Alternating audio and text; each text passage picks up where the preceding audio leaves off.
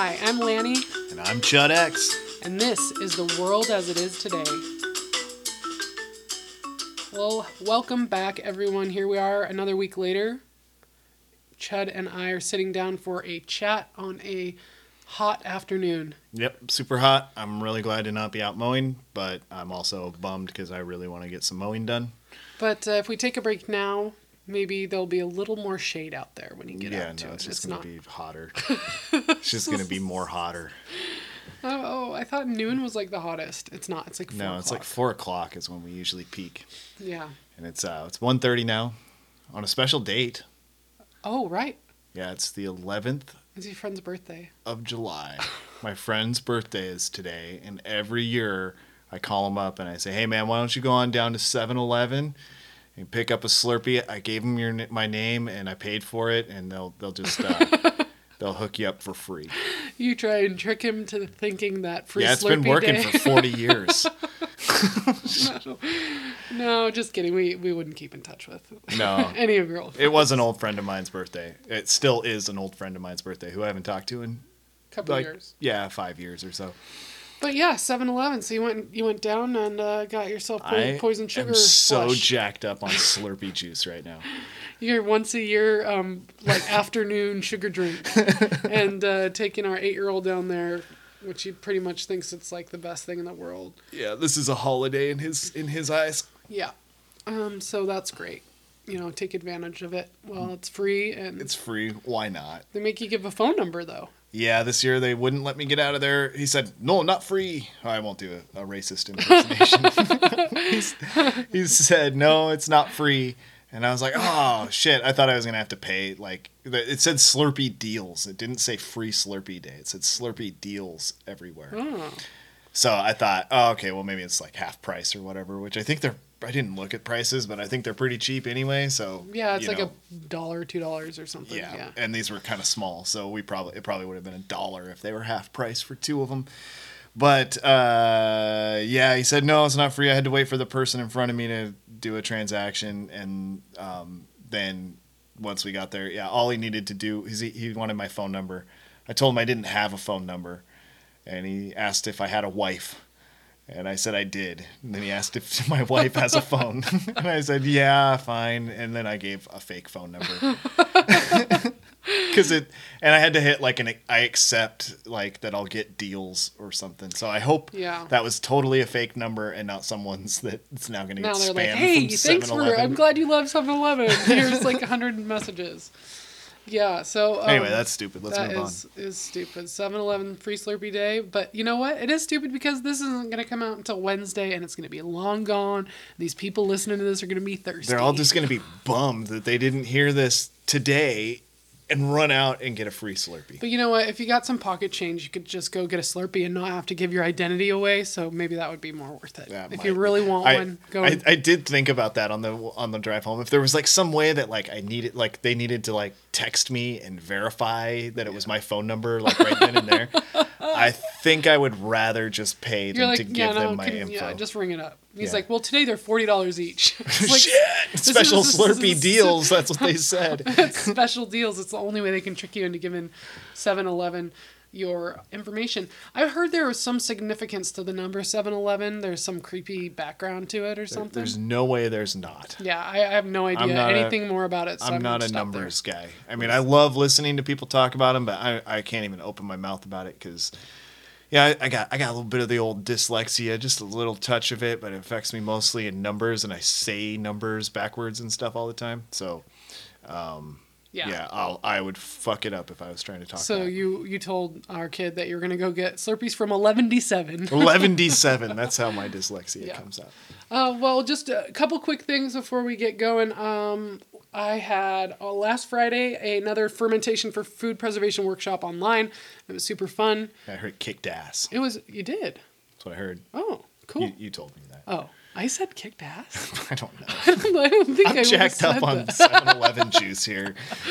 I'm just saying stuff. I don't know keep up. I'm just going to go with it. Yeah, kicked ass. But no, we had some cool people there. Kyle from Big Dumb Podcast and his fiance was there, and Shane from Inquiries of Our Reality and his lady was there, and then Mimi from Godcast, Goodness Over Darkness podcast. These are all great people. And then, even better yet than all those big names, was the fans of Deborah Gets Red Pill wearing shirts and stuff. So that was cool. Yeah, I mentioned that. Yeah, That's great. there was even somebody wearing the Meriwether Lewis Didn't Kill Himself shirt that I designed for Adam. Yeah, you told me that. That made me feel good, both because that's your design and that's like my favorite shirt. And I should mention we had Drew from Missing the Point, which he's got 3 episodes out now, so he's moving quite along. That's great. He's coming all the way from the other side of the globe. Australia. The other side of the globe. Yes. So, and that's why we did the Friday evening time, because it was Saturday, like late morning for him. So then he was able to come. When I was doing Sunday afternoons, it was like the middle of a work day for him. Yeah. So that was cool. And I scheduled a couple other workshops coming up. And we have our website up. And that's the really exciting part. Yeah, screenerpostures.com, right? Yes. And I've been working on that. I don't want to say an unhealthy obsession, but like in my dreams, I'm like picturing, I'm like problem solving it in like blocks and texts and images because of this like thing that I'm learning for the first time. Because like with anything, I just decided I was going to do it. And I didn't look into it at all, and I just started doing it, and then I learned as I went. And now it actually looks pretty good. It looks pretty pro. Like you can click on stuff, and it takes you real places. And all I've done is looked at it, and well, I've read over every word on it and whatnot. But just looking at it, I didn't work. What I mean to say is, I have only looked at it. I didn't work on it at all. And when I look at it, I'm really impressed. It looks like something legit. Yeah, I bet I could have paid someone a lot of money to do this, and then it wouldn't have been to my liking because I'm particular with aesthetics in a weird way, like that other people wouldn't agree with probably. But I'm happy with it, and I would love feedback if anybody has any, or if you have, if you are interested in what we're doing. Like everything's here. So greenerpostures.com, and you've got like the little menu on the top right. We've got a page for the podcast, and we've got a page for my YouTube channel. We've got a page for merch. I started a blog and like the podcast channel, like you can listen to this podcast on the website. Yeah, right? I have it set up so you can there's a podcast player on the website if you wanted to do that, or you can see our last few episodes, and it's also got like our Instagram feed in there, so it's got all the graphics that I make for each episode. Yeah. And then it also has the Feed the Beauty link, and if you scroll to the very bottom, it has the RSS feeds for each of those, so you can copy and paste those into your preferred podcast player. Yeah. So then people don't need to use the janky Podbean website that comes with, hosting there. And then I've also got a nice workshops page that tells you about what workshops are going on. And what I wanted to mention today is that I've scheduled a few more, and they're on the workshop schedule page here. Getting started with fermented condiments is going to be next, and that's Sunday, July 24th at 2:00. And you haven't done that one online yet, right? No, I've only done this one in person. So that's one that anybody who's been really digging these should totally check that out. Yeah, especially people who've already done the fermentation for food preservation workshop. You already have the foundation that you need to understand what's happening, especially if you've actually done which most of you have done fermentation after the workshop. What I can tell people they're going to love is like I bet everyone listening either has or knows someone who's made homemade ketchup, or there's a good chance of that. And then you thereby know that it's got a 2-day shelf life. Yeah, it's like super short. Like you might be really fast. Yeah, you can be really impressed by it and be like, oh, I should do this all the time. But it's like you better use it that night. Yeah, because you don't ever use a whole jar of ketchup. You use a couple squirts of it, and you want it on hand whenever you want it. By fermenting it, you extend it an incredible amount of time. Now, with some things, you can last years. With ketchup, it still will eventually get moldy. I think it's because there's so much sugar in the tomato. Yeah, that makes sense. But I'm not positive. But I do know that when I've made it before, I've made it last a month. And that's enough to make a little half pint, which is like, an 8-ounce size or something. Do that once a month. Especially when you have an 8-year-old who wants ketchup on everything. Yeah. And you got to get the Except brats. I will beat him hard if he puts it on brats. That's where he's like, he's disowned. Like, he can go stay with the neighbors if he tries to put ketchup on bratwurst. I literally draw the line. Like when we had the sausage cart at that market thing. Yeah, I told so many people that I was like, that yeah, they're you not can allowed to you put can take ketchup one on of those there. ketchup packets, but we're going to be judging you. So there's that. That's disgusting. I didn't say anything about judging them. I told them they're not allowed. I would say sauerkraut and mustard, and you can use pretty much any kind of mustard, and I wouldn't be mad. And chopped onions would be fine too. That'd be acceptable. Oh, yeah. But when you get into ketchup, barbecue sauce, that's not, the flavors don't. It's not a tomato situation here. Okay? Like, really, if you want my respect when it comes to at least my bratwurst, I don't know. There's other bratwurst out there that I'm probably not so opinionated about. But if you have anything other than kraut and mustard on it, then you've lost my sausage respect. You know, like, Sausage respect. no, it's not quite true. But, you know, it doesn't. I don't want it with relish. I don't want it with onions. I like the chopped onion on it a little bit. It's all right. I won't divorce you. Caramelized onions are okay too. I'm gonna pretend I didn't hear that, and I will look the other way whenever you're doing it. I won't draw attention to it from now on. I mean, just for me personally, like, really not to be so hard about it, like, for real, like, the kraut and the stirred is just all we need. So the Fermented Condiments Workshop has, which is my favorite and the star of the show, is fermented mustard. Yeah, mine too. Because it was so revolutionary to me to make my own mustard for the first time. And like to learn about mustard seeds, it's pretty magical.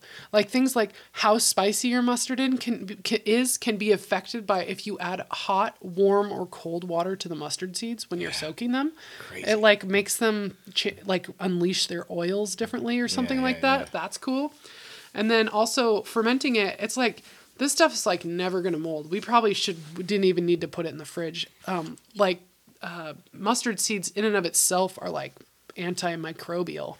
It's like medicine. Mm-hmm. And I'm like, why are the foods that used to be fermented, probiotic rich, adding nutrients to our meals, like they've been taken away from us and turned into corn syrup slurries. Corn syrup and food coloring. GMO corn syrup. With flour to consistency or whatever, cornstarch or something. Making it like not even food. And it's like you can add a little sauce, a little bit of flavor to something and add nutrients and probiotics and minerals and depth of flavor, or you can add corn syrup slurry from the store and make your food poison. Well, it's like I just brought up the other day. I'm sure this won't be a part of this online course, but we should look into A1 steak sauce. Oh yeah, making some of that steak sauce. I looked at the ingredients on a bottle of not A1 but a knockoff, and it was like, what horse shit ingredients. Some of them were interesting because there was things like raisins. Yeah. There were some things that you just didn't expect on a condiment. But what was the top? High fructose corn syrup, and there were, I can't remember what else besides preservatives. There were a couple ingredients that were just all, oh yeah, this is just garbage. And for me, I think of that. The things that come to mind are like tamarind, dates, like garlic, tomato paste. I'm not sure where I would go with that, but I would look up like 4 or 5 different recipes of people saying they make like an A1 type steak sauce, and then start messing with it. There wasn't in the one I looked at, but it seems like A1 anyway has Worcestershire in it. Yeah, Worcestershire, or it has the components of Worcestershire. Yeah, because it would have like anchovies or something like that, right, which I would some kind of fish. in there. And I would probably just use fish sauce because I already have fermented fish sauce, and it's really good. Yeah, but the Fermented Condiments Workshop is going to be good. It's going to be fun. We're going to do mustard, ketchup, relish, like a dill pickle relish, and we're going to do salsa, and I think I'm going to cover applesauce as well. And then that should just get you started with this concept and then understanding that so that you could turn any sauce that you like in your house, like chutney or chimichurri sauce or anything you can think of, could then say, hey, could I ferment that and make it last longer? And that's what we're going to talk about. Yeah. So again, that's Sunday, July 24th at 2 p.m. Pacific time on Zoom. And the next one after that's going to be getting started with fermented beverages online. That is on August 12th at 2 p.m. That's also, I found a typo in my website. This is a Friday, August 12th at 5 p.m. So I'll change that time there. That is the same one I already did before. So whoever missed that, you want to talk about kombucha, kvass, tepache, herbal root beer, and ginger bugs. That is a good workshop. If you're in the Telegram group and you didn't take that class, there's probably some of you that are like just overwhelmed with the amount of pictures of people making sodas, because the people who took that class are going balls deep crazy in this. That is so awesome. I'm of course I'm not in the Telegram, because I didn't pay, so you didn't give me a link. I did not, but because I'm not on Telegram. But that's so awesome to hear. Like, because I don't know. I think that that the fermented beverages is like a game changer for anybody, but especially people who are sober, who are booze free, and you want something different. But yeah, everybody, even kids. If you got kids and you start making these sodas, it's like, this is so much better. You can quit buying the Coca-Cola. I know, and you know what's amazing is like when we have one of these sodas, Slurpees. You can quit buying Slurpees all the time. It's just once a year, all the time. It's constant. The beverages, when we make them, we use 16-ounce swing top bottles, and we almost never finish a bottle. When we'll like crack it, we'll all pour each other a little bit, and then we'll have some sips. We almost never kill a bottle in one sitting. Sometimes between the three of us, because the baby's not getting this stuff yet. He's had little when we have 4 drinking it. We'll be able to drink 16 ounces. But the kid never asks for more or an unreasonable amount. But if we had soda in the house, it would be like this nonstop battle of him not being able to forget that it was there and needing to drink it until it was gone. That was like, what, an hour ago that I took him for the free Slurpee? And how many different plans has he devised already for how to get back there to get another and like free Slurpee? We can give him a different number. We can change our clothes. Oh, it said 1 per person, and I'm a kid, and that might not count as a person. I was like, I hope you count as a person. He was asking how many costumes we had, and if we could purchase, like, he didn't say burner phones, but if we could get more phones, and we got like 12 costumes, 12 burner phones, and and he said we would need different cars too, because they'll recognize our car. This is like a junkie thing. It's like the one hit a crack, and then you're like just ruining your life. You're selling all your things. You're leaving your family. He was only a quarter of a way through the Slurpee. This was coming out of him. And so when he has strawberry kvass or ginger beer or tepache or even kombucha, which has a little bit of caffeine, he never starts jonesing for it. Like, so is it because he doesn't like it, do you think? I don't think that. I don't think so, because Mom, this is the best soda I've ever had. It's so good. He loves it, but it actually satisfies him. I think we're seeing, you said the junkie aspect, like with the 7-Eleven, what do you call it, Slurpee? Yeah.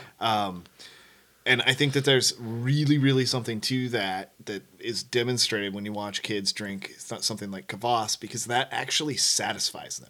It satisfies them, and they go, "Thank you," and they move along in their day. But there's, I'm not saying there's crack cocaine in the Slurpee. No, but there's sugar, and that acts a lot alike. It is like it doesn't satisfy at all. It simply sends the not everyone, because that didn't happen to me. I am done with Slurpees for at least a year. I could go a couple this time.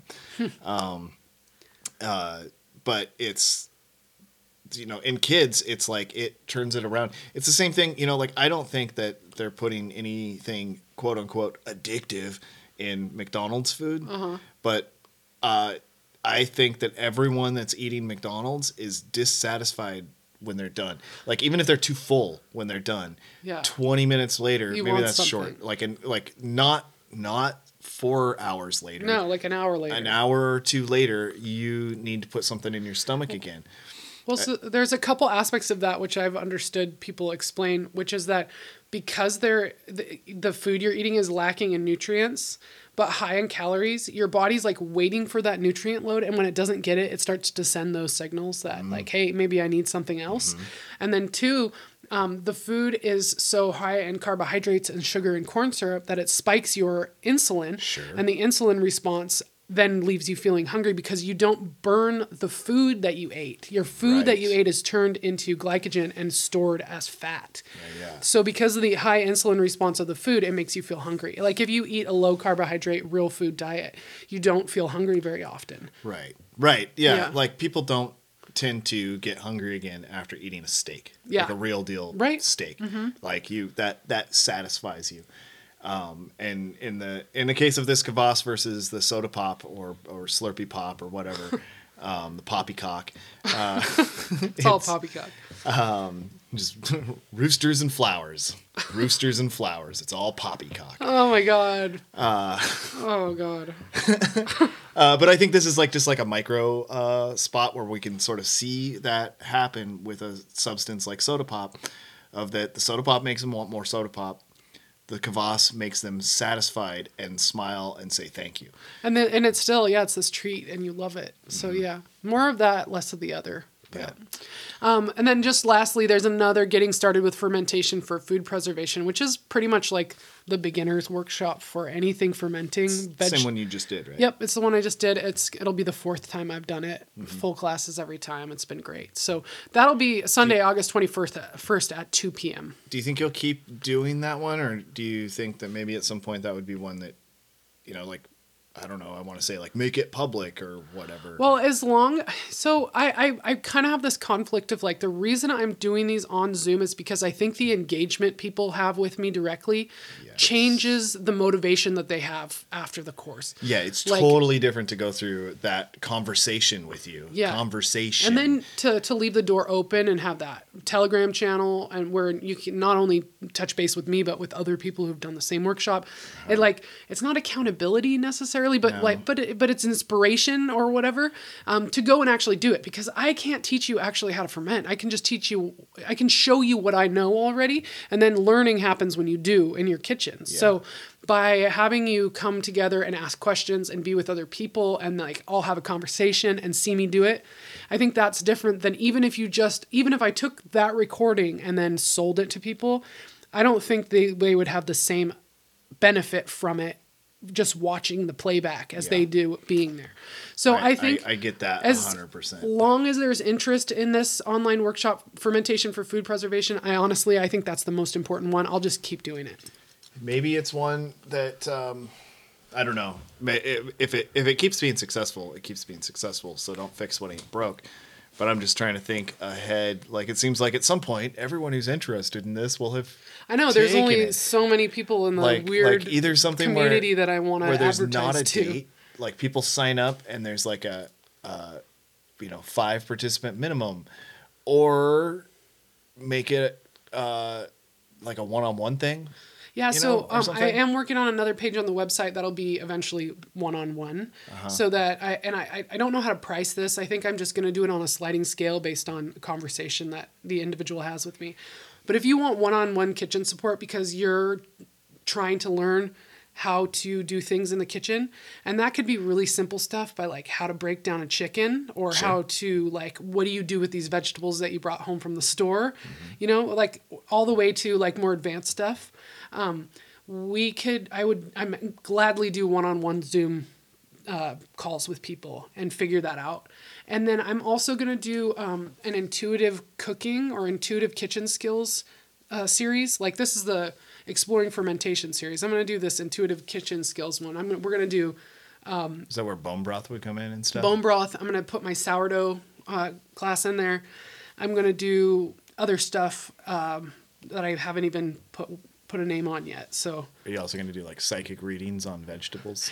I am going to look at that chicken and I intuitively know that chicken wants me to turn it into a roast chicken the first day, fried rice the second day, bone broth and chicken soup the third day, and then some of the bone broth goes into the freezer. Mm-hmm. Isn't that, look at what I just did there. That chicken wanted that. So I'll just leave you at that. That's more than enough information about the workshops. But check out the website. I hope you think it's pretty and easy to navigate. And any feedback would be welcomed as well. I hope everyone likes the bunny-shaped sourdough loaf that's featured around on that, because that was one of the best loaves of bread I've ever eaten. It was beautiful. That is my goal when I do sourdough, is to cut it open and see the shape of a silhouette. I know, of a bunny. It's funny. I was talking to your mom, and you give her a loaf of bread every week, whenever she wants one, and you weren't home, and she came by and there were 2 loaves there. One had been cut in half, and maybe a slice or two was missing from it, and the other one was whole. And she said, "Well, I'll just take the one that's already been cut." And I was like, "No, take the whole one. I'm sure that's what you had intended for." And she was like, "Well, okay, but you just tell her I promise I'll send the picture." Because I know how much she cares about me showing her the inside of the bread. And then she kept insisting, well, I could just take the one that she's already seen.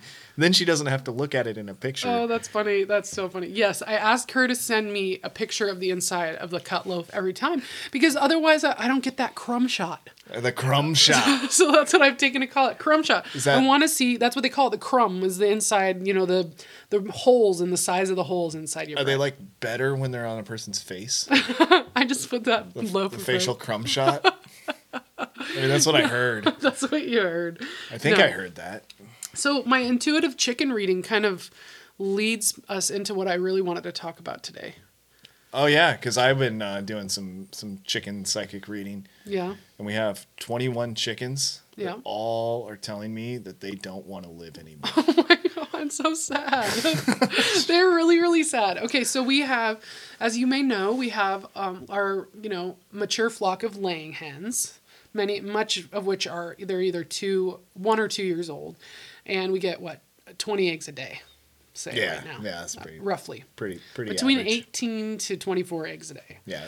24 is not uncommon, but it's not daily, that's for sure. About 20 is what I've been seeing. So anyway, we got those guys. And then we hatched some of their eggs in the incubator about 8 weeks ago.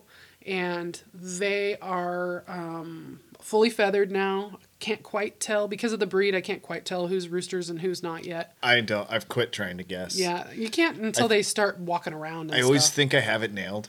Yeah. Every time I think I have it nailed, and I'm always wrong in both directions. I remember we thought all our roosters were killed last time, and then we had 2, and I was like, those are big ass hens. And then I was like, well, they're really big ass hens with long wispy tails, and they make a cock-a-doodle-doo sound. It was snowy, and I hadn't looked at them really in a while, because I'm inside with the baby and stuff. And then I saw them again, and I was like, oh, never mind, we have 2 roosters. Okay. So anyway, we have 2 roosters and 20, 25 laying hens. Oh, the full size ones. The mature ones. Then we have 19 birds that are unknown genders. Mm-hmm. And then we have 21 meat birds that are 7 weeks old today. When this episode is released on Wednesday, it'll be the full moon, and that will be the day that we are processing our chickens. Mm-hmm. And they will be, 7 weeks and 3 days, 2 days, whatever. So I kind of wanted to talk about chicken processing from the angle of, healthy families and raising kids in this kind of environment. And where do you... A lot of people are like, oh, you can't expose kids to death until they're older, of any sort. I grew up with my dad hunting and fishing, and I was around that fishing and, grouse hunting all the time. Well, I think we should lie and say that the chickens are just going out to the farm. We're taking them to the farm, son. The chickens are on the farm, I think. I know we don't. I'm just making a dumb joke, because isn't that the classic, if you're gonna put the dog down, you say you're gonna take it to live on a farm. That it's gonna go live on a farm. Yeah. So these chickens are all gonna go live on a farm now. They're like, but Dad, and he's looking around at the big red barn in the tractor. Listen to my words. I said they're gonna go live on a farm. That's our farm in the freezer. After we slaughter them, one at a time. Take all their feathers out and their guts. So, God, just let me finish. So I want to, there's this picture of me. I should find it, actually. Maybe. I know which one. The deer? I'm sitting on a deer holding the horns, like I'm riding it, but it's laying down and it's dead. And do we have that, or do you folks? I think it's in one of the big photo albums we have. If I have that, I'll take that picture, and that I could post that as our graphic for this episode. And hopefully everyone enjoyed your close-up of your tattoo in the graphic I made for the last episode. It's as stupid as Beavis and Butthead are. So I grew up understanding that that's where food came from and having this great respect for like animals and that sacrifice that they give to make meat for us.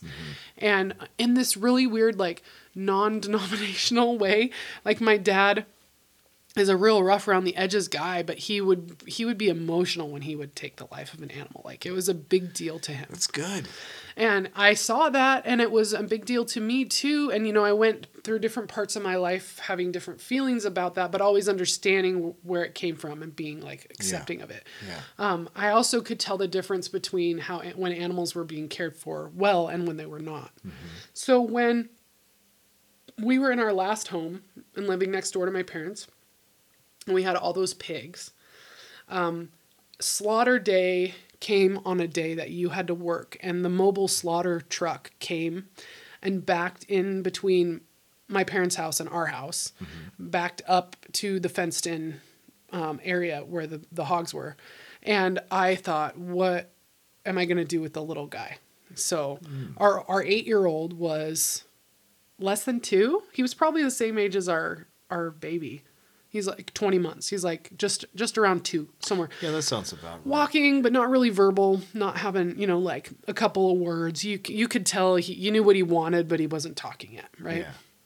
Yeah. So they backed up there, and the baby was, you know, he was inside or taking a nap, or maybe he was still sleeping because he was still sleeping because it was really early morning. And I stood out on the porch and I said a prayer, and I watched the guy from the slaughter unit come out with a rifle, and he was just, it was like watching a lion stalk prey. He just walked back and forth like super calmly with this pig until he could get this perfect shot right in the you know, just above in between the eyes, right? And he dropped that pig, and I was overcome with emotion. Like I cried. I remember I told you that, and you're like, you did?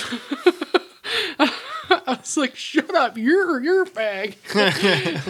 So anyway, yeah, it was emotional, and it was like, it wasn't like I loved those pigs like my dog or something, but we spent time taking care of them, and I chased them back into the frickin' pen and countless amounts of times, and like, it was just like all this work and thought and energy that went into raising that animal, and then, you know, saying goodbye in that moment.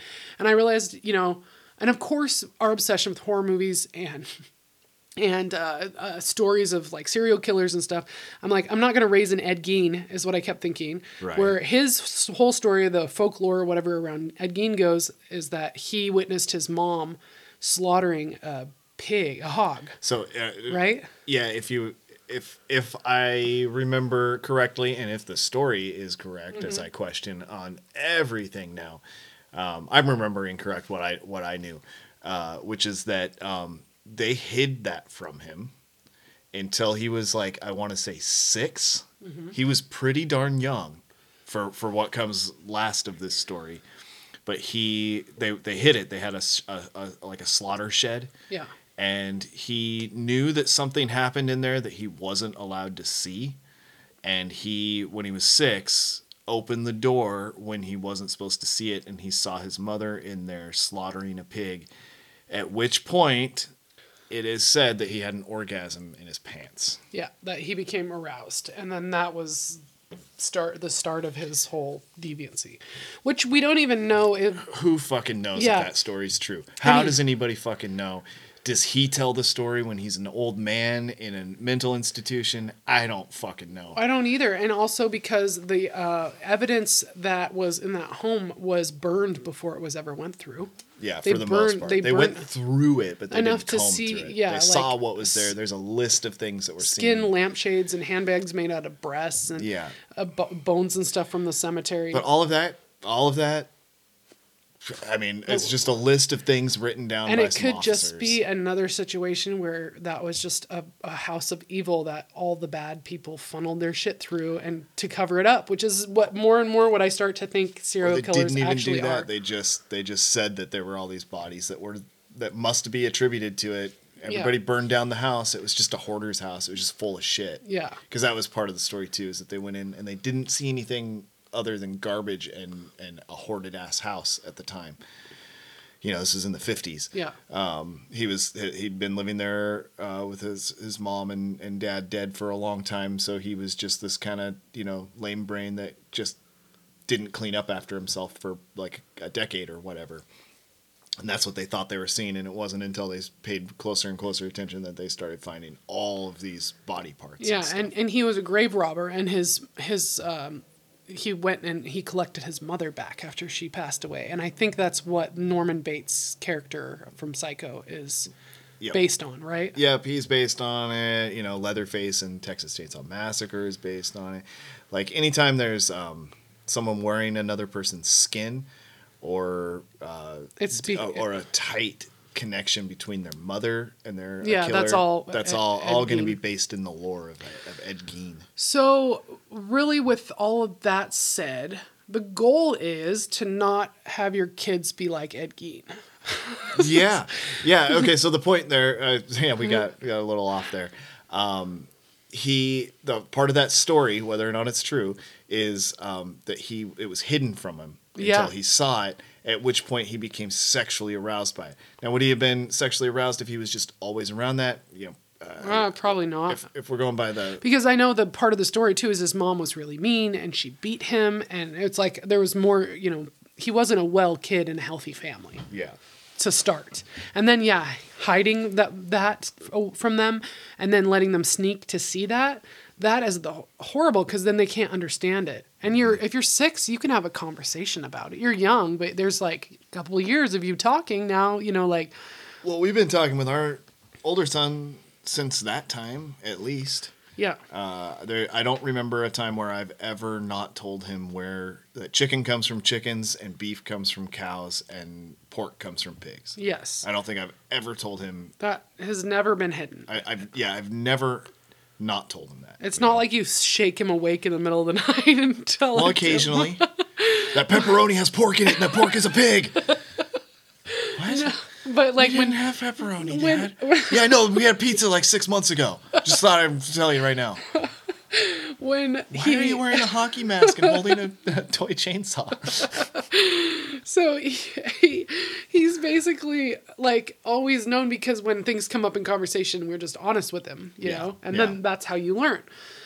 So when we're preparing to slaughter this time, so back to the pig situation. When I saw, and I was felt emotional, and then I knew that was just the first one of the 6 pigs or whatever that were going to be taken that day, and I was like, I can't stay here with him because he's going to start to hear this repetitive sound and like want to go look, or he likes looking at the animals out the window anyway. Mm-hmm. So I put him in the car and we went, I think, to the grocery store in the park or something, which I think is appropriate. And then when we came back, the pigs were gone, and I told him they went to the butcher to be meat, and we would, pray for them and stuff and say thank you. But he couldn't talk. He couldn't have that conversation. It was just me talking at him. But there it was somewhere, right? And so as he got older, he understood these things because we just talked about them as they came up.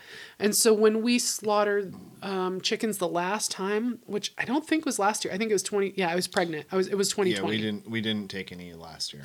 So we had too many roosters. We did like 4 of our roosters, right? Mm-hmm. And he knew we were going to do that. Our older son, the younger one, was in my belly. Mm-hmm. He was aware of it. He had some mixed feelings about being a little bit too excited about it, because he did not like one of the roosters because it had attacked him several times. So there was a little conversation of like being vengeful and how that's not healthy. And like, is that the one we called Neighbor? Yeah, we call it Neighbors because it came from the neighbor's house and just started living with us. Yeah. And it was mean. It came over, bossed around all our roosters, and tried bossing me around. Yeah, it was rude. It was the only rude rooster, really rude rooster we've ever had. If that had been our rooster from the get-go, I don't think we would have let him get to full size. It would have just been like, nah, this guy's bad news. Yeah, but honestly, I think if he would have been our rooster, he wouldn't be like that. No, that's a good point. Yeah. So, because he came from a broken home. Yeah. It was just him and 2 hens, and then it was 2 roosters and 1 hen. 1 rooster was processed, and it was just the 2, and then his hen died, and then he was just by himself for a while over there. So I think he just didn't acclimate well to becoming part of a flock. Well, then he came over to our flock where there was already 1 or 2 roosters. No, we had too many, right? That's why we're slaughtering them. We had like 4 or 5. Was it 4 or 5 at the time? Yeah. Yeah. And he wanted to dominate the flock. Yeah. So he just like over exerted himself. Like he's not from this flock and he wanted to take over So the he was flock. just trying to beat up all the other roosters. And was that the Yeah. time where Blender got left outside for like a week? When we literally lost Blender because That was one of our roosters. Our first rooster, our son named Blender. I don't know what his thought process was there, but remember because I named a chicken Belinda. yeah. Belinda. I think I might have had it wrong. I don't remember, but it was supposed to be named after the chicken that talked to Dorothy in The Return to Oz. Oh yeah. And I think I later realized that was the wrong name, but still in my mind, that chicken's name was Belinda. And he kind of like misinterpreted that and thought it was Blender. Okay, so then he just And he named was the like, next cool, thing. well, this rooster is Blender then. And then it's funny because Belinda turned out to be a rooster. Yeah. So we had Belinda and Blender as roosters that looked pretty similar. But yeah, he got kicked out of the flock because he got beat up by that new rooster, and then our dog attacked him, and then he like lived in the woods for a while. And when we saw him again, he was all scrawny and like He was wet. never It the was same again. sad. But yeah, he still survived. He was one of the ones we processed that day. So anyway, our 8-year-old is a little too excited about it in that way. But I think it's just his way of like coming to terms with like it being an okay thing. But when it came down to it, we asked him if he wanted to be a part of it. And so this was 2 years ago. He would have been 7 by then, or would he have still been 6? He would have been 6, not quite 7 yet. Pretty hot out, so he would have been 6. Yeah, Wasn't, he would have wasn't been into almost 7. So he was like he did not want to be a part of the actual act and cleaning, but it seemed more like because he realized he could go to his grandma's house and eat candy. So I really felt like he was like, no, it's too gross. And he kept, not that it was scary or bad, just that it was gross. Mm-hmm. And he's not a grossed out kid, but he is a kid who might tell you he doesn't want to do something because it's gross because there's candy somewhere, as we established with the Slurpee story. Yes. So he was not a part of the actual act, although he did walk by at some point and, saw what we were doing and just said it was gross. Mm-hmm. But we had conversations about what we did and how it worked, and he helped me break down one of the birds in the kitchen afterward. Yeah. And he was really into that. I think I have a picture of him, like he was like, sectioning out this bird, which I tried to roast, and it was not good because it was like an old rooster, and I didn't know what I was doing yet. But it was no big deal because after it was roasted, I just threw it all into the Instant Pot and like made the best bone broth I've ever made. But he was into it then, of like understanding the different parts of the chicken and that we were making meat, and he really wanted to try it. So that all felt really good. Now this time he's 8, almost 9. Wow, he's almost 9. He wants to be part of it. He says he wants to help. Now, if you have kids, you probably know that the attention span of them saying they want to help can really vary. Like they can be really interested in it, but then when it comes down to like the mundane aspects of setting up, he might totally lose interest and he might not come back to it. Right. I'm not sure. But you just got to go with whatever happens on that type of level. I'm totally welcoming him. And we've got a young daughter coming by. How old? Like 16, 17? 15. 15. Mm-hmm. And she'll be there to entertain him if... Yeah, she's going to help take care of the baby because I don't want the baby to witness because he's not old. I'm calling him the baby. He's a toddler. He is toddling around and eating all the berries. He's nothing like that movie, The Baby. No. Oh, God. Don't bring that up. That's horrifying. Don't look that up. Don't look up that 70s exploitation film called The Baby. Yeah, it's really disturbing. Don't watch that on Shudder with Joe Bob commentary. Yeah, don't do that. So, or if you do, tell us you do. Yeah, please tell us. Think you're cool. Because I want to talk to people who've seen that movie. So anyway, he's 20 months now. He's to the point where I feel silly saying months. He'll be 2 in the fall, and he is very bright and can understand stuff. But he's not having a conversation with me yet. So I'm not, and he loves the chickens. I'm just not, I don't think that that's the appropriate time for kids to learn about it. I'll be honest, I would have absolutely no problem with it. I don't want him there. Not because I don't want him to see it, but because I can't have him in the way. this is going to take some focus and concentration, and if I'm worried about turning around and bumping my knee into to a rugrat, to a grass rat as it would be outside, that that's just like not. Or to leaving the knife in a place where he's grabbing, like he's just hands on everything. He's climbing on things. We're gonna have a hot pot. We're gonna have the scalder going. Yeah, it's like there's just I don't want him there for an abundance of reasons. The least of which is that I don't want him to see it. Yeah. I think that's honestly, I think it's fine. I think that especially if it's not just something he sees once and is forgotten about forever, this is a process that I hope that he'll be seeing for the rest of his life. Right. And I'd rather have him, when he's a little more, I want to say conscious, but you know how I feel about that. It's just that he's able to communicate. Yeah, when he's more aware of certain aspects of life, that it's just like, yeah, that's what we do when we get our chicken. Yeah, that's how we get our meat. That's how we get our chicken. Not learning that per se as he gets older, but just like articulating it. Yeah, because it's something he's seen his whole life. I'm totally cool with that. I'm not opposed to him not seeing it. Like I'm not ready to have an argument on a podcast with you. Or is this? Are we gonna have our first argument here while we're recording? Right now, first one. Our first argument. Yes. Yeah. 11 years of marriage, and now is the first argument. Is this? Are we fighting? Is this? Oh, this is big time.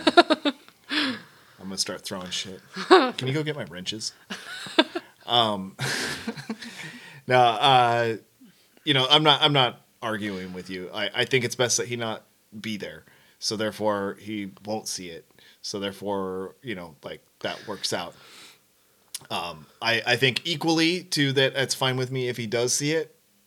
I don't think we should force him to see it. If there was any part of him that was like, if he expressed not being interested, I would say, please. That's exactly why when our older one was 6, when we were doing it last time, it was totally optional for him to be there or go. Like we made that plan. And then the same thing this time, he says he wants to be a part of it, but we're going to have my mom here early morning. And then we're going to have this babysitter situation of this 15-year-old that will be here to help with the baby. And so he has other people to go hang out with. Yeah. And, I don't think I've ever specifically talked to you about this. Maybe I have, but you want to know the policy when I was a kid? Oh, yeah. Because we slaughtered a lot of animals right here when I was a kid. It was always a mobile slaughter. Mm-hmm. And I wasn't allowed to be a part of it. Okay. Now, that said, I wasn't not allowed to see it, but boy, I better keep my distance. Like, like I said, I can't have a toddler behind me when I'm moving around. If my grandpa had seen me in the vicinity of it, it would have been a, firm finger point and shaking of the head. He wouldn't even yell. It would be so stern, like, get out of here, because they're firing guns and like my grandfather, before I was born, was badly injured when stringing up a cow because a line broke and it fell and landed on him, knocked him over, and crushed his knee. It's men's work. It's dangerous not kids' man's work. Yeah. So that said, we often watched, but we were 50 yards, 100 yards away. And that's the same when I was a kid. As I didn't hunt big game with my dad, but he would come back to camp where I would be with big game, and then him stringing it up and gutting it and removing the hide and everything. I was a part of that, and it was just normal to me. And again, with respect to the animal. So I think as our little guy gets older, it'll just kind of always be an option once he's to the point where he can be have more control over himself, so we know he's not a danger. Mm-hmm. Processing chickens is a lot different than processing larger animals, but you still have, like you said, dangers, knives out and scalding tanks and all of that. You need to be at least in this 8-year-old range to be there. Right. Which I would say if he wants to, that's cool. He's not going to be... The 8-year-old? Yeah, he's not going to be hands-on with anything, I don't think. mostly because we want to be efficient and we want to keep moving. He did say he wants to try to take the guts out. Okay. So, there's room for him to try things. We have help coming. We should say that. And a big thank you to our friends Max and Aaron that are going to come help us. Both of them are excited because they want to learn more. And there's a big giant spider behind I know, I just saw him he's on creep around the corner. Oh, we lost him. Yeah, it's just a daddy long legs. He's a cute one. But I heard that they're poisonous and they can kill people, but their mouths are too small. They're too weak. I've heard that their mouths they can't are too penetrate small. our skin. Well, he's trying so hard That's right what now. they said when I was a kid. You're crushing him against the chair. I really doubt that's true. So, yeah, it's just been something that's been on my mind, and we haven't really talked about. But I know we've been on the same page about how the kids' involvement. But I think it's important for children to know where food really comes from if we want to change the world. Yeah. If we want to, take it back, like we've talked about in previous episodes. If we want to take more of the basic responsibilities of life back and make them personal responsibilities, and not the responsibilities of an industry or the state or big corporations and things that we might not agree with. So our kids need to know how to process chickens and how to gut a fish, and need to know where their meat comes from and their vegetables. So no different than the time I spent today with our toddler in the garden, cleaning up picking the peas and cleaning those out so that I can plant some more cabbage, and then off to the other berry patch for the treats so he could pick all those raspberries. There's a couple more in there that aren't red yet, so we keep checking. It's dwindling. Each time we're just with a couple handfuls. Meanwhile, raspberries are on the rise. Yesterday we went out and ate some thimbleberries. Oh, those were really good. Those crunchy little seeds. Those are they're super good, but it's like hard to find them. There's thimbleberry plants everywhere, and I don't know if it's like a male female thing or what, but the ones that produce berries are like far and few between. And so it's a little treat when we see them. Yeah, those are really good, and I'm excited for the black caps in the woods, the wild black raspberries. I just took a look in a couple places. They're not producing as much as they did last year, I don't think. Okay. But it could be, and those had really short windows, so we need to be out there. Yep. Taking those walks once or twice a day. I'm looking at them every day, so now. Yeah. I've been in the vicinity every day for a long time, but now that I've seen the flowers are dropping in the berry spot, the beginning of that, the hard fruit is there. So now it's just a matter of keeping an eye on it on that level. Yeah, for sure. So we've got, and the apple trees are loaded, some heavy branches, and the pears are doing their thing.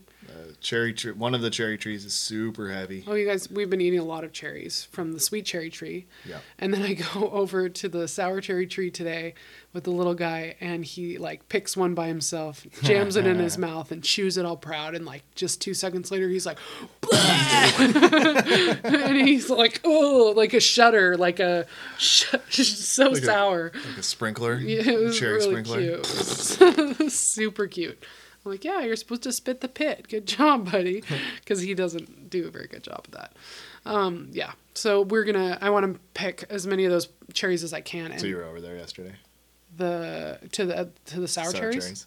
Today, this morning. You were? Yeah. Yeah. Notice anything terrible? What? I did something terrible. Did you run over the fig tree? Oh no! Why are you telling me now so people can hear my legitimately disappointed sound? Because I'm legitimately disappointed in myself.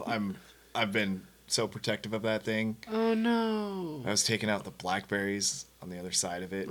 I was like, oh yeah, I'm just pushing it back, and I just kind of got really into that, and then suddenly I heard this. Oh, it was the fence that was around it. Oh crap! Because I just I inched my way in. It took me 15 minutes to get to that spot, going really slow, because I was just kind of in and out. Lots of, I was thinking even oh man, I'm probably getting tractor treads in the yard where I don't want them. Next time I'm mowing here, I'm probably going to be kind of mad and blah, blah, blah, blah, blah. Oh yeah, next time I'm mowing here, I'll remember why I don't take the tractor on here. Isn't because I don't want the treads in, it's because I don't want to hit the tiny tree that I am putting so much love into. Is it done? No. I think it'll be fine. I think. Yeah. Well, I mean, it wants to live. That's Yeah. what we always say, right? Yep. Just don't pull it out. Just don't decide to give up on it. I guess, okay, luckily, like, most of it was that dead stick that was coming up that I kept thinking I should trim off anyway. Because the new green stuff was down more towards down the low. base. It damaged some of the leaves, but the core of it is, like, fine. Okay. If it doesn't do well, it's because it's so depressed that its person that has put so much love into it just did that to it. Ran it over. Just did that like it was nothing. Okay, well, maybe in 10 years from now we'll just laugh at this moment because we're just, as we eat figs. As we're like, God, there's too many figs. I'm just like chucking them into the woods. We're just composting this year. We can't keep up. I'm sick of figs. And our older kid's going to just ask us to make fig Newtons again. Yeah. Is that where fig Newtons come from? I'm like, well, not from a tree. From the bark. It comes from a factory. Just chew on the bark. Just chew on the bark. Yeah. So yeah, I didn't notice it because I was with the little fella and he's always off kind of quickly. And next thing you know, I looked over and he was all the way back to the house, climbing up onto the porch. And the porch is really hot and he didn't have any shoes on. So I was like, oh, time to go. Yeah. So I need to be out there with the older kid to help wrangle him so I can get as many of those cherries off. I'm going to just pit them and put them in the freezer and mark the weight on the bags because then when it cools down later, I can make something with them. I could do pie filling again or I could do something else. I think we only have 4 quarts of the pie filling left. So we used that pretty good. Mm-hmm. Maybe I'll do that again. Because that is a nice, handy thing. You know, if you know canning, which is another one of the workshops I want to get into, if you don't know canning, making pie filling is a really cool way to make all your desserts special all year, but also make them really convenient. Mm-hmm. So, like, pie filling, like, you can buy a can of pie filling from the store. And it's garbage. And it's garbage, corn syrup stuff.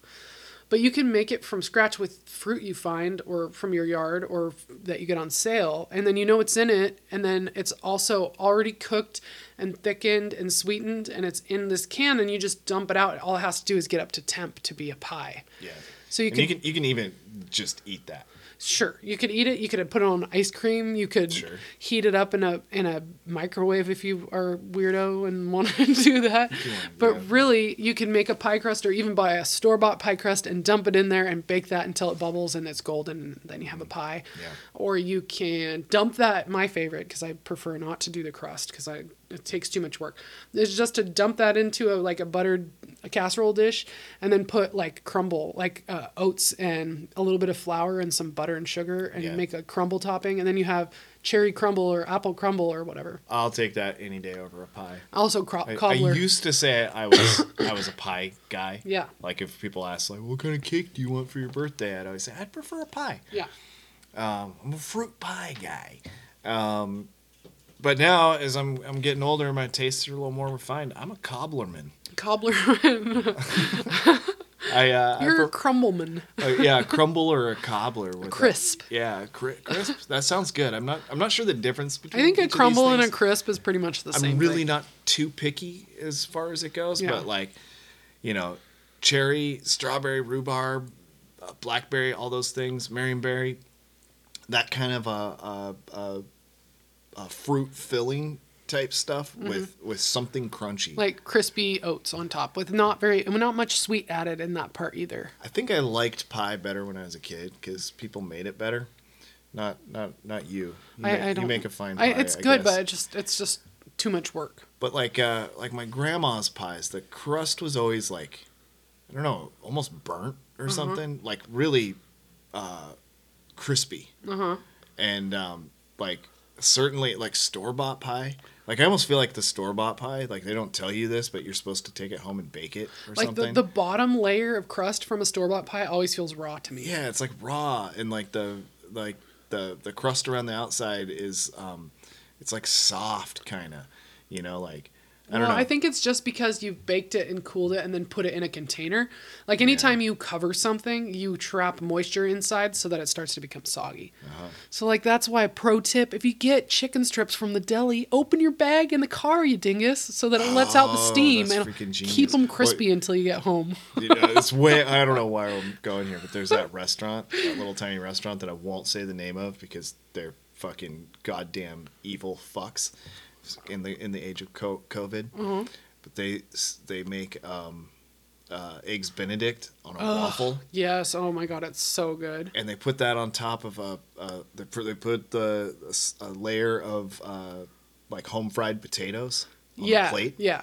And then they put the waffle on top of that, and then they put the egg and the hollandaise on top of that, and it's so perfect because you don't have to, like, the whole waffle stays crispy except where that egg is, right? Except where the stuff on the top is, but the whole bottom, so all the way through, you're getting like really crunchy, crispy. It's like putting the waffle onto like a cooling rack of potatoes. Yeah, of potatoes, and the potatoes were always like kind of like delicate skinned, like red potatoes. They were or something, young like red or Yukon Gold potatoes that are like quartered. Yeah, they were good and tossed in a delicious herb blend. Yeah, like some paprika and something. Those were really good. Yeah, remember how good that was back when that restaurant still existed? Yeah, before they said that you had to show them passports to get in. Yeah, even though that's not a thing you have to do. Yeah, what a bunch of losers. Yeah, fuck them.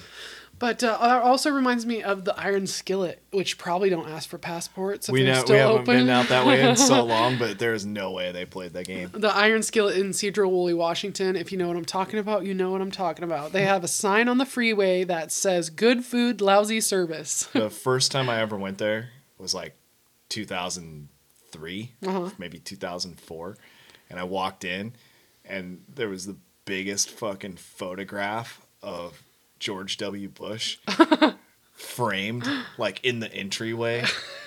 Yeah. And it was just him, like with his dopey smile, like, you know, maybe pointing. No, he wouldn't have been. It wasn't quite that. But yeah, and there was like American flag stuff everywhere, and I just thought, I think this is gonna be pretty sweet. And they had a trick like that too. Remember their country fried steak? That's why I brought them up. Yeah. They threw their gravy down. The gravy on the plate and the steak on top of the gravy, instead of pouring the gravy over the steak. And then you think, why is it like that? It doesn't look as pretty.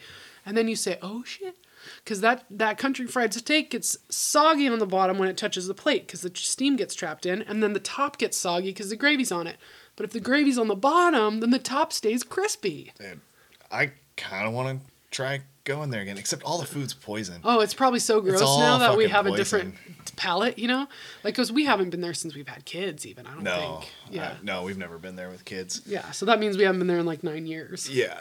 And it was like hungover food for us. We would be like, let's take a long drive and, you know, talk or listen. Or we'd go camping down that way. And then hit that up on the way back. Yeah, or hit that up on the way back from Seattle or whatever. Yeah, number of. Because it's out of the way for us. It's not like, it's like a, 30-minute drive or something. Yeah, maybe 45. Yeah. But I thought that was super smart. And you could get it with French fries instead of hash browns, which is pretty sweet.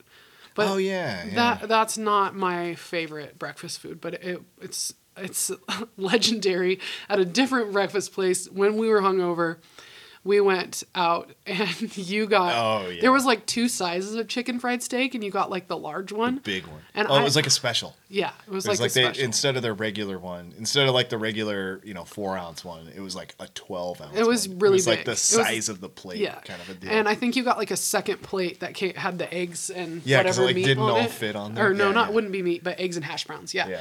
And I got like a vegetarian like hash brown scramble, where they put like cheese and olives and diced tomatoes on top of like potatoes, and I could not eat it because I was so hungover. I like picked at it and then just sat there like with my hand in my head, probably drinking soda or something to just feel better. Mm-hmm. Oh my God. And then this waitress, she was Russian, and she came up and she put her hand on my shoulder, so sweet. And she was like, "Oh, you don't feel good, honey?" And then she looks over at Chud and goes, "Oh, somebody did good." And his plate was totally empty. Like it was like clean. I'm like still wiping up a little gravy with some bread or something. And so from then on it was like, oh, somebody did good every time we would eat a lot. Somebody did good in a Russian accent is so cute. It's a family meme. Oh, but she was so nice. Like it felt good when she touched my shoulder, like she really cared. Yeah. I was like, oh, they don't make them like they used to. She wasn't even old. She was just foreign, so she was still a good person. That place is probably retarded, but I drive by every once in a while, and they did survive. Yeah, they're still there. They're still there. They got a good location. Yeah. Yeah. Oh, so long since we've gone out to breakfast alone. Can you imagine? Well, for one thing, there's no place good except that one that I mentioned. And fuck them. So Yeah. Yeah, fuck it, going out for breakfast. That's kind of it. Oh yeah, and then the place in Linden that was so good forever. Oh, but they shut. They didn't shut down. sold They to somebody else, and I mean, who knows if they kept that the prize on the menu at this Dutch place in Linden, Washington was their pankoken, and this is like this big weird thin fried pancake, and it's like it's next level. Yeah, like, you can get it plain, which I assume is just a big pancake. and the edges are super crispy. It's like cooked in butter. Like fruit or whatever, like a sweet strawberry with whipped cream or whatever. And I think that just goes on top of it. But what I always got was you could get it with like sausage. And what they would do is they would lay out like medallions of sausage. Yeah, they'd cut like a link up into little cut a link rounds. up, and then they stick it all on the grill, like facing down and up, right? Yeah. And then they'd pour the batter over that, and then flip it with that. So it was like a pancake with a bunch of little coins of sausage throughout That's it. how we would say and then a pile of. I'd always get scrambled with that. Yeah. Because then they put the scrambled eggs right on top, and because the pankoken takes up the whole plate, like more plate. than the whole plate, hangs off the edges. And I would never get that. But I always wanted just like one bite of the crispy edge. Yeah, I could sacrifice a bite. So you would share that. Yeah, that was a cool, unique breakfast joint. With every other piece of food that we've talked about in this restaurant section of this, we can do here better with better ingredients. But that pankoken, I don't think we could do that here. I should look into that and see what's special about it. I know the history of it. They used colostrum. Colostrum is a which huge secret. Which is to it. first milk after a cow calves. Yeah. Yeah. So. But what I really guarantee you is the real deal. Like, you wouldn't even need to make pankoken per se. It's the griddle. It's that griddle that was in that place that was 50, 60 years old. And it was just super hot, and they would put a bunch of butter on it, and it's what made it crispy and cook quick. And we could probably, set up a griddle, make a really good pankoken or pankoken clone look-alike, whatever, taste alike. But it would never be that. That was special to that griddle. I know my limits, and instead, if I want to do something cool like that, I just do a Dutch baby in the iron skillet in the oven. Which is pretty darn good. It's really good. And our kid calls it a savory baby because he has to distinguish if I'm going to let him put maple syrup on it or not. Sure. And so what I do is I just put black pepper in the batter, and then I tell him it's a savory baby, and he's like, "Oh, it's so good," and he doesn't want to put maple syrup on it. Go. So he just puts butter on it then. And I do it with sourdough too. So it's like a long fermented batter and then butter on it. It's good. I don't really like sweet stuff with my breakfast. No. I never have. No, I did when I was a kid. I always wanted a cinnamon roll for breakfast. Uh-huh. There was a restaurant that's not around here that me and my dad would go to when we go hiking. Oh yeah, out the Mount Baker Highway. Yeah. Gosh, I can't even remember. I can't remember either. But it was like way out there, and it was like we'd leave at 5 or 4:30 or 5 in the morning, and we'd get there like right as they were opening, and yeah, they had a cinnamon roll there, which was bigger than the plate. It was like the size of that pankoken that we were just talking about, but it was a cinnamon roll, and I would see that on other people's stuff, and I wanted it so bad. So you're not going to eat that and then go hiking, though. I did. Eventually, I talked him into letting me get that. Were you sick? I did not. I don't think we finished whatever we were doing that day. Yeah. It was like, I realized, oh yeah, maybe an icky, that's not the right word. Sticky gooey, sticky gooey cinnamon roll that's like, 4 inches tall and 12 inches wide. In diameter, yeah. It's like not the thing to do when you're going to go desert yourself. Carbo load for your hike. I think that is carbo loading. That's carbo loading. So I think I think that sweet breakfast foods are just tricking you to thinking you're supposed to eat them early, and really it's just made for stoners to eat in the evening. Now that I'm cool with. Yeah, getting a big ass cinnamon roll when you're stoned. I bet one of those pankoken like 8 p.m. with strawberries and whipped cream. Oh, it'd probably be pretty good. At 9:00 at night would probably be like the bombest shit. But they close at like noon. Yeah, they're just a breakfast joint. They're wholesome, Dutch. They're a place I felt bad going in there as hungover as they did a few times. I know. Like I knew that they weren't cool. We were degenerates. Yeah, and you didn't look like farmy. You didn't have your overalls. Then it was wearing like a Pantera shirt. And you never wore a Pantera shirt since I've known you, but you definitely would have had a horror movie shirt, like the one with the girl with the like knife through their mouth or whatever. Yeah. Like, where it's just what one was that? What's that was magazine for Ultraviolet magazine. Yeah, the picture is from House by the Cemetery. Yeah. Fulci.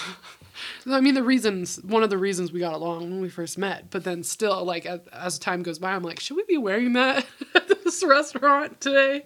Because these really nice Christian, like, moms, and, like, some of them were really nice, and other ones were, like,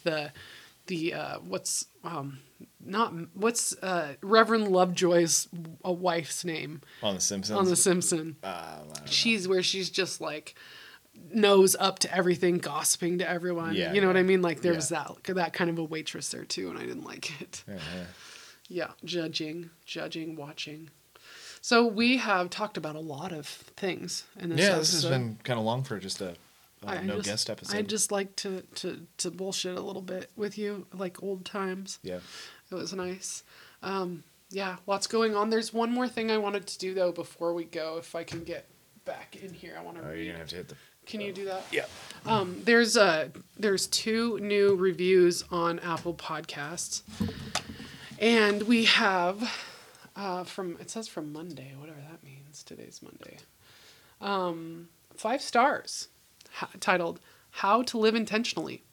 These 2 offer a fine example on what a marriage can be, what intentional living is, how to be open-minded, and how to raise a child who not only won't live in your basement, but will be able to think for themselves.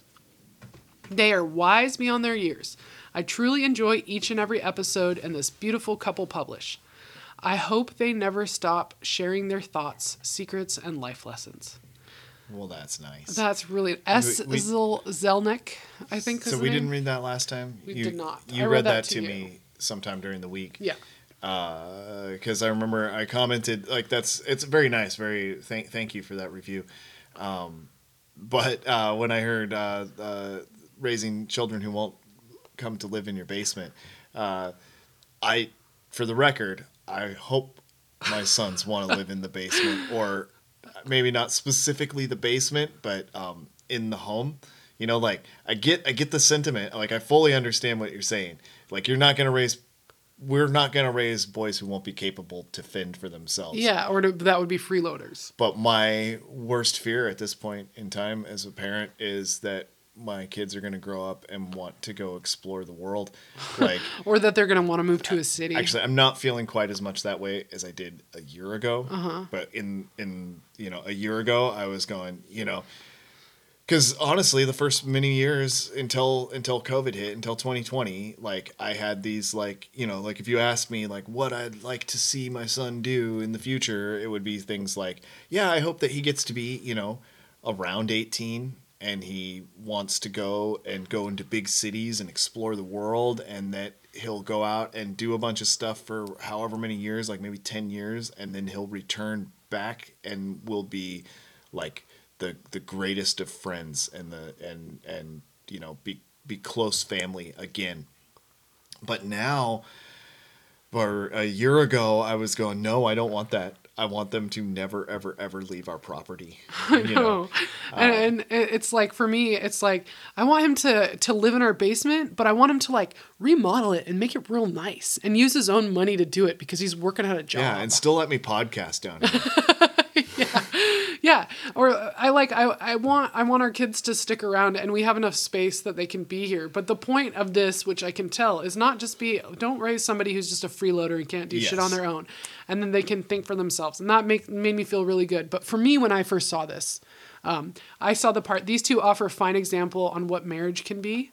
And I oftentimes have what I've come to realize people refer to as imposter syndrome, where you sometimes can feel like you're faking it in your own life, or your successes are exaggerated, like when we were talking about this. Oh, okay. And so when I heard saying, that on that podcast we did Unplugged the other day. Yeah. So it's like, we're homesteading. We have chickens and meat birds and a garden, and preserving food and people are like, wow, you're doing so great. And I'm like, oh, we're not doing enough. You know, like I could be doing more. We should have cows. We should have pigs, whatever. The barn should be fixed.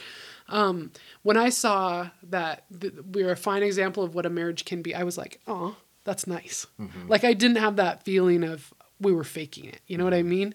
And that felt really good. I was like, we don't talk to each other any differently when we're sitting in this basement in front of this microphone than we do when we're having conversations without it turned on. And that feels really good. That's very right.